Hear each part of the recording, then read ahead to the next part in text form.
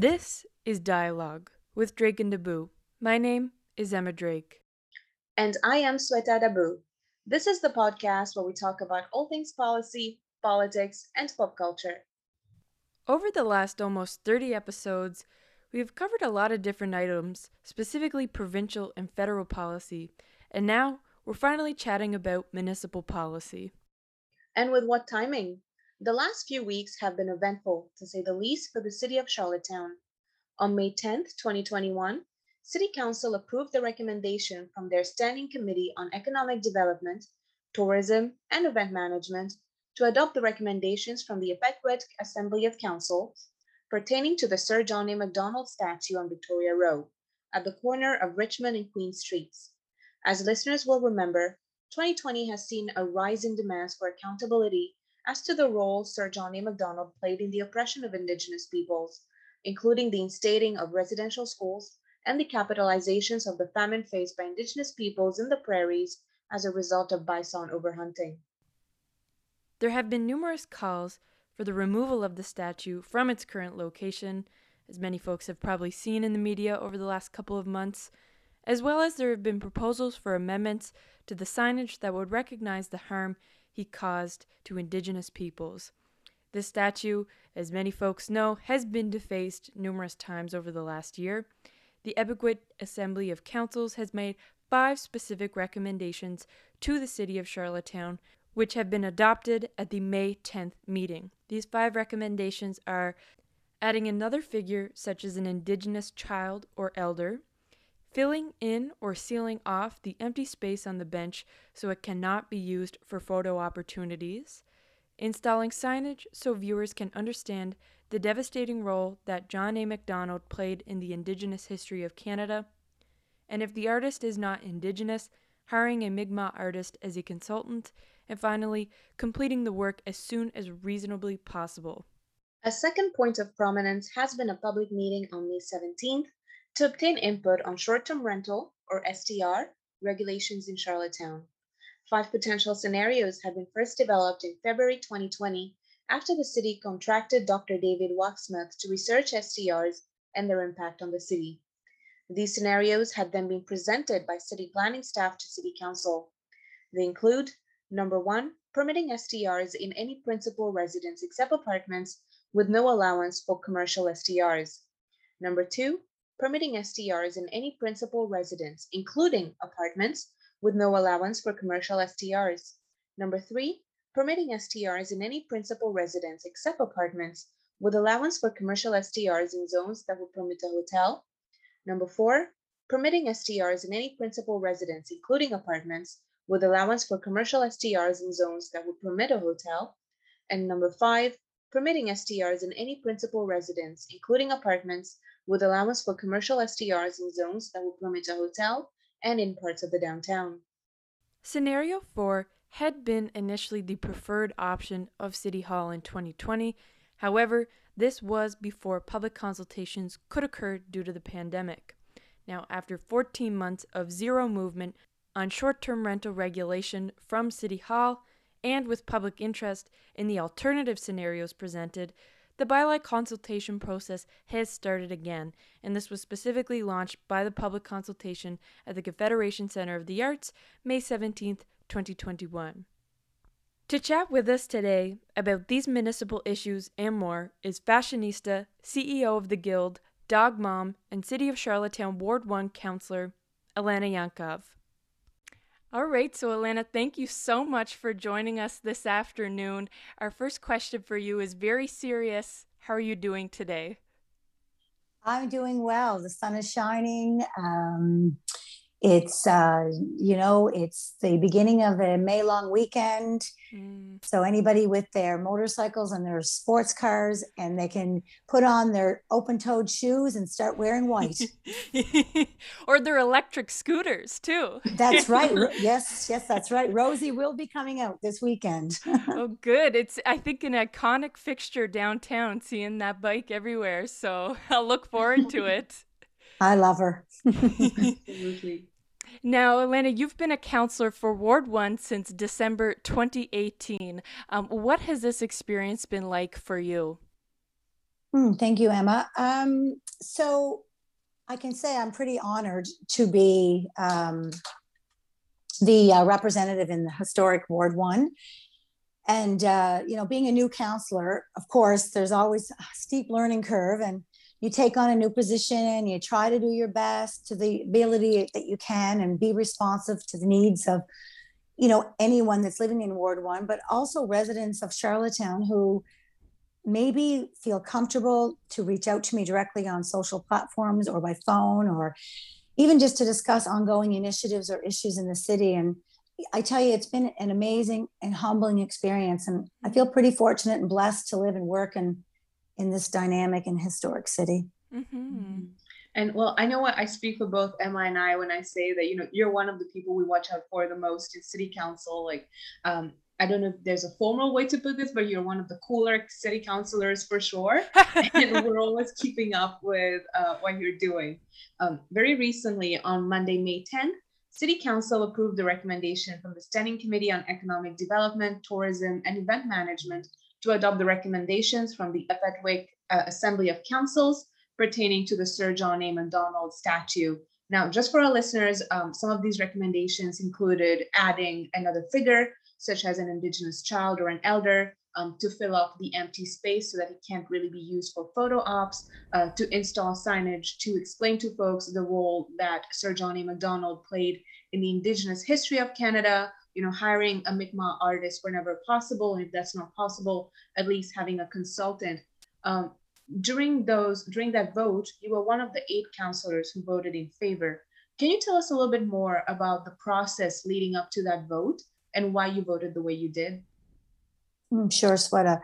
Well, obviously it was a long process. And I certainly understand that, many residents of Charlottetown have expressed their frustration and, and how they felt about this lengthy timeline. And I found that Councillor McCabe, as chair of Economic Development Committee, she could certainly elaborate more on that process, but kudos to her when she took this file on midway through and really brought it to closure. And I commend her and her committee for that.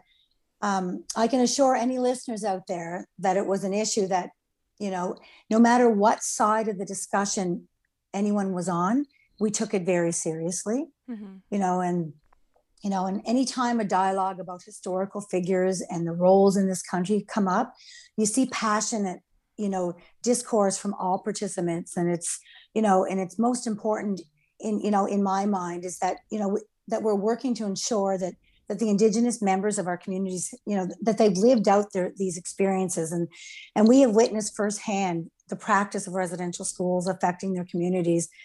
And, and it's just, it's being heard and listened to. And, at the end of the day, like, people who've lived this experience are the ones most affected by our decisions. And it's important that we remind ourselves of that every day. Absolutely. Yeah. It's really awesome to hear you talk about the important role that taking into consideration lived experiences played into this, because I think oftentimes too, when you're looking at historical figures, we tend to only remember the good things and the good things that they did and their accomplishments, and we tend to kind of tide over maybe the not so nice parts of history. So we see that now we're growing a bit more of an awareness, even with the PI Brewing Company changing the name of the beer. On the side of the city, though, what can Charlottetown residents expect to be the steps moving forward for City Council on the implementation of these recommendations? Yeah, and just to circle back there too, I don't think I fully answered your question when it came to, why I voted for the recommendations. And it's quite simply, I just felt it was the right thing to do. I mean, these recommendations came directly from our Indigenous leaders, Native Council, Mi'kmaq Confederacy, and Unwe. So, I mean, I feel that these were, conceived recommendations that will allow us as a city to take yet, just another step in the long road to the reconciliation process. And so in terms of implementation and going forward, I'm hopeful that these actions will be sooner as opposed to later. Now, I'm not on the committee that's responsible for it. However, so I don't know the exact timelines, but I do know that there was an open committee meeting this week and the topic was raised. And and as you may remember from the debate and discussion, one of the most important points that was raised was the statue and the frustration that people felt, members of the community, that you could, stage a photo opportunity. Yes. So I believe that is going to be the first item addressed. But again, I can't speak to the timelines, but I'm quite confident it will be, these action items are coming on right away. Yeah. Mm-hmm. Yeah. Mm-hmm. Yeah. Yeah, no, and I think you bring up a really strong point around a number one priority of Aulnoy and the Assembly of Councils was around, due to the fact that you can take a picture with the John A. statue and kind of the more celebratory, kind of more positive nature of it, that, it really doesn't recognize, I think, the intergenerational trauma of things such as residential schools that were a direct policy of John A. So I think to hear from you, Alana, as a counselor, that the number one priority is to address that and to work on that moving forward as immediate as possible, I think is really important. Yeah. And I think people are starting to realize too that, changing or removing statues isn't erasing history. Mm-hmm. It really isn't. And, and when these preliminary discussions we had some preliminary discussions with the original artist, and he was so interested in working alongside a Mi'kmaq artist, in the role of a consultant, to extend this project. So that was really exciting to hear that, everybody seems to be on board to implement these recommendations. Mm-hmm, mm-hmm. And that was actually a really great point I remember you had brought up in the debate 2 weeks ago, was around, I think, folks' understanding of kind of the meaning of statues. And I think you brought up a strong point that was, while people are upset that they may feel as though changing the John A. statue is erasing history, your point was it's really only a reflection of our current understanding of history, and that needs to evolve over time too, and not remain kind of as a permanent fixture of what we once thought, but evolve over time as we grow kind of that knowledge, and especially incorporating the Indigenous history that was erased and incorporating that in. So I just remember that was a great point you had brought up during the debate. And also not confusing history with historiography, if I pronounce that right, because the study of history writing is very different. So, and just remembering too that, like just weighing evidence against perspectives, and I think it's, I think we've, it was a long road to get there, but and kudos to Councillor McCabe, she just jumped right in there and really, her and her committee just really brought this, thank you to, Councillor Ramsey, who began the process, but, it was a long process, and I know we blame a lot of things on COVID, but, we're here at this point now. Mm-hmm. Mm-hmm. Absolutely. We're going to shift gears a little bit from one, very prominent topic to another, onto short-term rentals. So Alana, you are one of 5 city council members who is on the Planning and Heritage Committee. Now, for listeners, you might be thinking, okay, what's that all about? This is a really important committee because it's responsible for drafting the amendments to the zoning and development bylaw, specifically to incorporate the regulation of short-term rentals. Now, again, this has been a really big area of discussion over the last, I would say, 3 to 4 years, particularly at City Hall here in Charlottetown. What has this process been like for you as a committee member? So I actually did not join the committee until just after COVID, when we did the shift, but I certainly followed it, especially as a resident and the counselor for Ward 1, it, was such an important file. So I followed it even before I was on the committee. But, it's such an encompassing process. And, as a counselor, like, I know it's been a challenge for many, many people in the public, due to the stretched out timelines, I mean, we can talk about, COVID and the inability to have these public meetings, which caused a lot of delays. I'm just so glad to see that we have been able to pick back up and get back out in the front of the public and, continue this important discussion. But, and at the end of the day, as an individual, I feel we need to do everything we can to collect as much feedback and input from the public as possible. And I believe that May 17th, the public meeting, was very important and very much another step in collecting and hearing from people and their thoughts on what this bylaw should look like. Yeah, you bring up the May 17th public consultation, and we know this is something that had been brought forward, prior to COVID as well, and had essentially been in limbo for the last 14 months before there finally being this consultation on Tuesday of last week at the Confederation Center of the Arts. Now, leading up to that, everyone had been under the impression that this was a very formal public consultation process, of course, that required prior registration, both in person and online. After those consultations, however, City Councilor Mike Duffy made some comments regarding this consultation on short-term rental regulation, stating that it was unofficial, a warm-up to the actual consultations, or really just to refresh kind of the issue of short-term rentals in people's minds. And these comments have really created some confusion, I think, for everyone involved. I know, Emma and I were at the consultation as well, and afterwards we're a little confused as to whether or not this was an official consultation process. So to you, what do you think was the purpose of this May 17th consultation?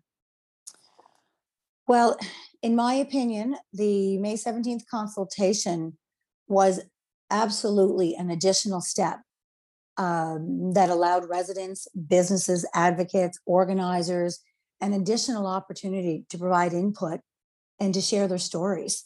And as I had illustrated earlier, this is like a pressing issue. So it is critical that, we collect as much information from stakeholders as possible. And I think this past public meeting really allowed us to do just more of that. And, that it's critical that we are all, that we're all respectful of one another. And especially when the topic is something as polarizing as short-term rentals.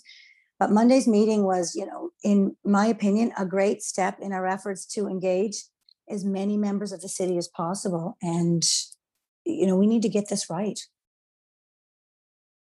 Absolutely. And, following along with your comments there, you said we need to get this right. So what is the intended consultation process going forward? You mean going forward, what are the next steps? Yes.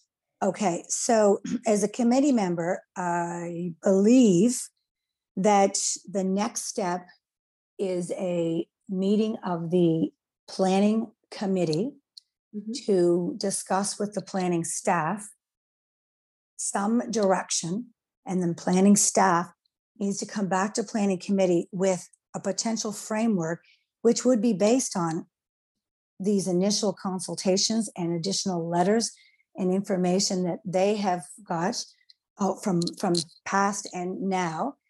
And then from there, then it goes to planning board, and then planning board would recommend that the next step would be another public consultation based on what the planning staff write up in a draft form of a bylaw.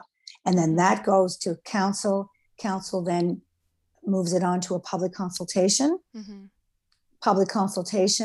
and then back to planning committee and planning board to then, based on then that public consultation, and eventually it ends up at council for council to vote on one of these 5 scenarios, or maybe it's a modification of one of the scenarios. So, but that really is going to depend on more, like they have to review all of this public consultation first. And there's a lot of it. There's a lot. Yeah. A lot.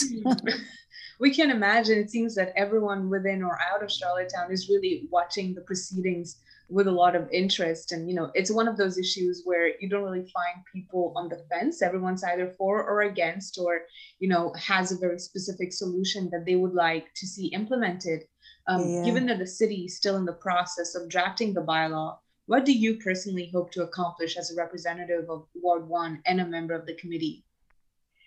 Well, at the end of the day, I'm not sure any one decision will leave every single person happy or satisfied. But, we as counselors, we were elected to make these not so easy decisions. Yeah. And so, we're in these jobs because we know that at some point difficult decisions will need to be made, and, it comes with the territory. And sometimes we all need to be aware of that. And, and as a committee member, I'm just hoping that the conclusion that we strike, that we strike the right chord, and that as many individuals and stakeholders, that the passion around it, and that we find a fair way of moving forward with this STR bylaw. Yeah. No. Yeah. And soon. We don't want this to drag out any longer. Absolutely. I think as much as residents are maybe getting a bit kind of perhaps tired with continuing to have to work on this, I trust that councillors may be in a similar position where suffice to say they just want to kind of get shit done and move on to the next thing, so to speak. Well, it is certainly very important, and we certainly can't get this. We can't get this wrong. Yeah, absolutely. And it's likely one of the biggest, probably one of the biggest files since I was elected. I mean, we were talking about this when I was going door to door. I think it was very much so, was a ballot box question in 2018, and I suspect that'll continue to be a question at the doors in 2022. Yeah, indeed. All right, well, we're going to shift gears once again here. Alanna, you're in a really, I think, unique position. I know SWEDA's work is surrounding women in government, but then we also have some other partners such as PBOA that focuses on women in business, and you're in two unique positions at the same time. On one hand, you're the CEO of the Guild, which is really unique because only 15% of CEOs in Canada are women. And then on the other hand, at the same time, you're also a city councillor, which on PEI, only around 30% of city councillors are women. So this is kind of neat because you're in two positions that historically women do not frequent and are considerably underrepresented. So, what has this experience been like as both a woman in politics and a CEO at the same time, and kind of some positives and negatives from that experience? So I grew up on Caribou Island, and my parents raised my sister and I, and always instilled in us that the sky was the limit. That as long as you work, your work ethic is strong, you're authentic, and your intentions are good, that you can do anything. And so I always carried that along in my thoughts throughout my career. And whether it was running my photography business, whether for 20 years, or joining the Guild as a CEO, or taking a seat in council chambers for the city of Charlottetown, I've always just thought, I can do it if I put my mind to it. And, unfortunately for me too, I mean, the positives have far outweighed the negatives. And I always think, I'm only as strong as those on my team. And I'm super lucky to have great teams in both my professional and my personal life that lend support and strength all the time. Absolutely. I think, as they say, it takes a village, right? I think with a lot of things. So that's really awesome. Very cool. Yeah. I think congratulations too, and just I think your position in Charlottetown as a CEO and as a city councilor. I think it's awesome. It's awesome. Thank you. Yeah. And I think there's kind of 4 essential team members when we talk about it takes a village. And on to our last kind of official question here. You have 4 very famous tiny, and I mean tiny dogs. And I remember following along with your social media before you were a city councilor and really just remarking, wow, these dogs really have a prominence in Team Atlanta. So can you tell us a little bit about them? I can. So yes, I have Bob, Doris, Walter, and Blanche. Bob is my 14 Bob is my 14-year-old Parson Terrier. Doris is my almost 8-year-old Papillon. Walter is my Toy Fox Terrier, and he is 3. And then I have Blanche Marie, who is 1.5, and she's a miniature dachshund. So so of my dogs, two are rescues, and 2 I've had right from the time they were at the breeder, and they are hilarious. They've trained us. They do very little for me if I ask, except for they will allow me to take their picture, and if they see me coming with my phone, they will pose because they know they get that little treat at the end of it. And Stephen and I sit in the garage on Saturday nights listening to the hoedown and watching these 4 little dogs. They got us through COVID. I'm telling you right now. Yeah. I think they got us all through COVID. I know for me, anytime they showed up on my timeline, I was like, oh my gosh, here's these tiny dogs again. Like, and it's amazing how photogenic they are. I have 2 cats, and sometimes they're like, no, mom, get away from me. I don't want a photo. Like, I'm going to be a stinker sort of thing. But your dogs just seem like camera, okay, ready, I'm posing. Yeah. Okay. They're a lot of fun. I have to ask, is Blanche named after the Golden Girls character? Well, kudos to Laurel Lee, our manager of tourism at the city.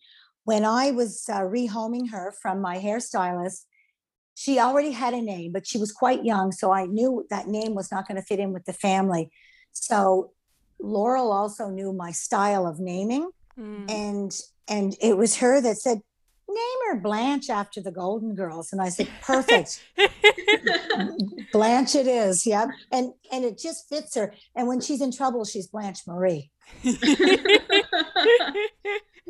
Oh my goodness, they all have such distinguished names. I really love it when people name their pets after real people. And you have to wonder, is that a dog? Is that their spouse? Is that a child? But, they're everything. When Stephen and I were getting married, he wondered if I was going to change my name. And well, I had been married before and I've never changed my name. So I told him instead, Bob could be a McLean and so could Walter. Whereas Doris and Blanche, they're kind of like Madonna. They don't need last names. Yeah. Absolutely. Well, this was a very interesting conversation. And, I'm very eager to meet these dogs in person now. I feel like they have very distinct personalities. But this brings us to an end of the formal part of our interview. Our second part is usually very laid back section that we like to call the beer panel. It's called the beer panel, but it's really taken on a life of its own in the last year and a half. Oh no, half year. Yes, feels like a lot longer with COVID. But it's really taken on a life of its own. And, usually our guests and Emma and I make recommendations to our viewers or reviews, and it can be anything, beer, recipe, restaurant. So, as a very special guest today, Alana, you get to go first. What would you like to recommend to our listeners today?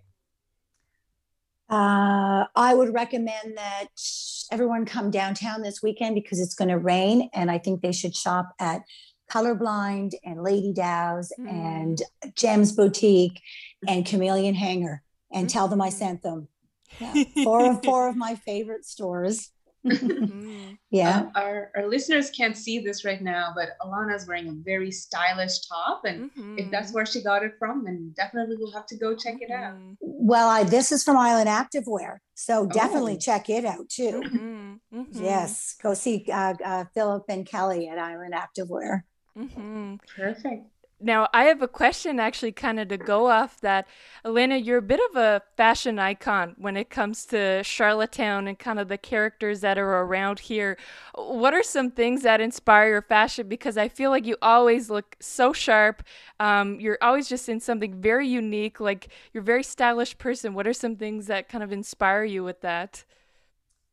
Well, 90% of everything I wear comes from downtown Charlottetown. So basically from Source for Sports, pretty well right down to the downtown core.